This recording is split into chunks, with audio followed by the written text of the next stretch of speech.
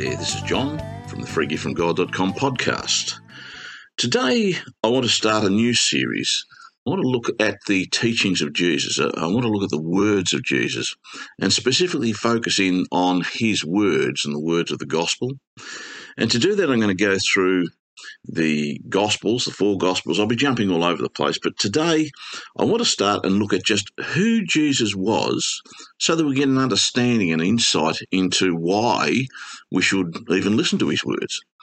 And I'm reading from the Gospel of John, chapter 1, verse 1, where it says, "In the beginning was the Word, and the Word was with God, and the Word was God. He was in the beginning with God. All things were made through him, and without him was not anything made that was made." Now, this is interesting because we read, as you'll see when I read further down, that this Word, this supremely powerful being who was with God and was God, actually becomes Jesus.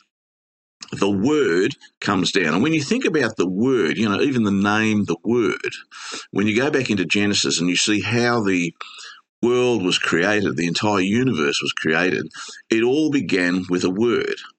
It was the word that said, "Let there be light," and there was light. And it was the word that said, "Let the waters be separated," and so on and so forth. It was the word who did it. And as you read those words, it says, "He was in the beginning with God. All things were made through him, and without him was not anything made that was made." So this word, this God called the Word, who became Jesus, was actually the creator. He was the builder of all these things. Now, I've always liked to look at it in terms of God the Father was the architect. It was his design. It was his plan. But Jesus was the one who actually created and took the Father's plan and brought it into existence. He spoke it into existence because he was the Word.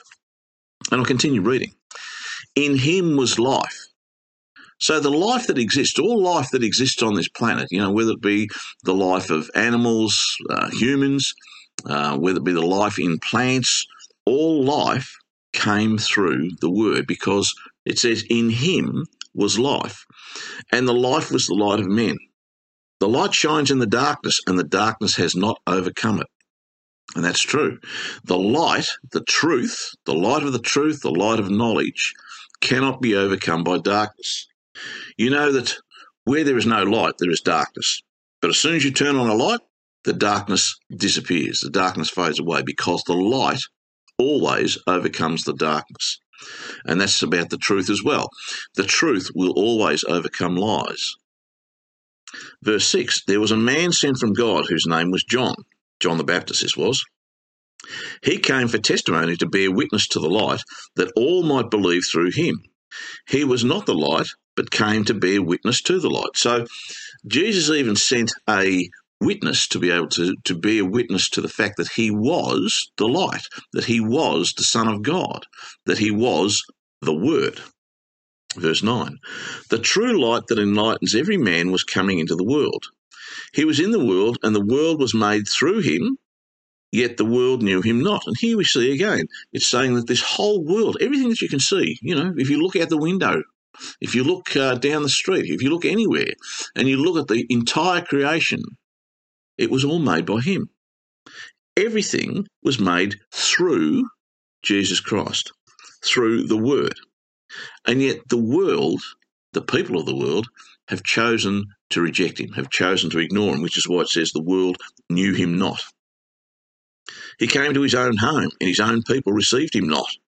So his own people, the Jews, who were the apple of his eye, that was what was told to Moses and others, that the Jews, or the Israelites, I should say, not just the Jews, the Israelites were the apple of God's eye. Now, they were the apple of Jesus' eye, and he came to them. The Christ came to them. He was the Messiah who came to them, who was prophesied he would come, and yet they didn't know him. They didn't receive him. They rejected him. And, of course, as we know, eventually they put him to death. Verse 12, "But to all who received him, who believed in his name, He gave power to become children of God. Now, this is the great power of Jesus Christ. This is the great power of the gospel. It's not power to do miracles and walk on water and all those sorts of things. And sure, those things were done. And sometimes those things still happen today. But the power he gave to every one of us is the power to become children of God. The power to be transformed into the image of Jesus Christ and so become God's children, ready and prepared to be able to live with him into eternity in his eternal kingdom. He gave them power to become children of God, who were born not of blood, nor of the will of flesh, nor of the will of man, but of God. And that's the important thing. When we are born again, when we go through that born again experience, and we'll get to that when I get into John chapter 3, when we go into this born again experience, we are born again in the Spirit. It's not about the flesh. It's not about the physical man. The new covenant and the gospel that Jesus taught was not a gospel to the flesh. It was not a gospel to change the flesh. It was a gospel to change the spirit, to change how we think, to change how we behave, to change how we act, to change how we live through the thoughts of our minds, through the power of the Spirit. And this work of transformation is transforming us into the image of Jesus Christ and therefore into the image of God. Verse 14, and the Word became flesh and dwelt among us, full of grace and truth. We have beheld his glory as of the only Son from the Father. John bore witness to him and cried, this is he of whom I said, he who comes after me ranks before me, for he was before me.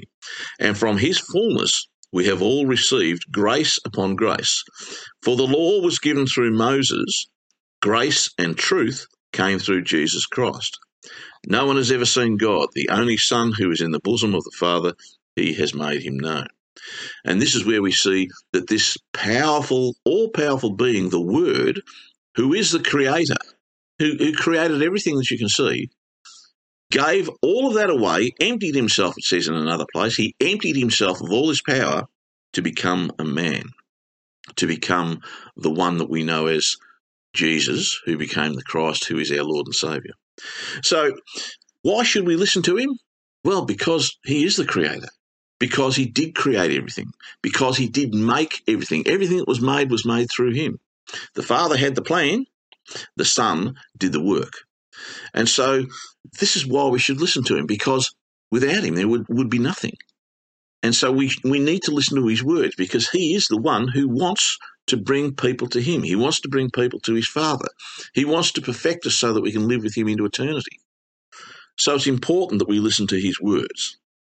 And so that's what the focus of this series is going to be as I move forward. I'm going to be looking at the words of Jesus. Now that we know who he is, now that we know how powerful and how important he is, we now need to open our ears and open our minds to listen to what he had to say.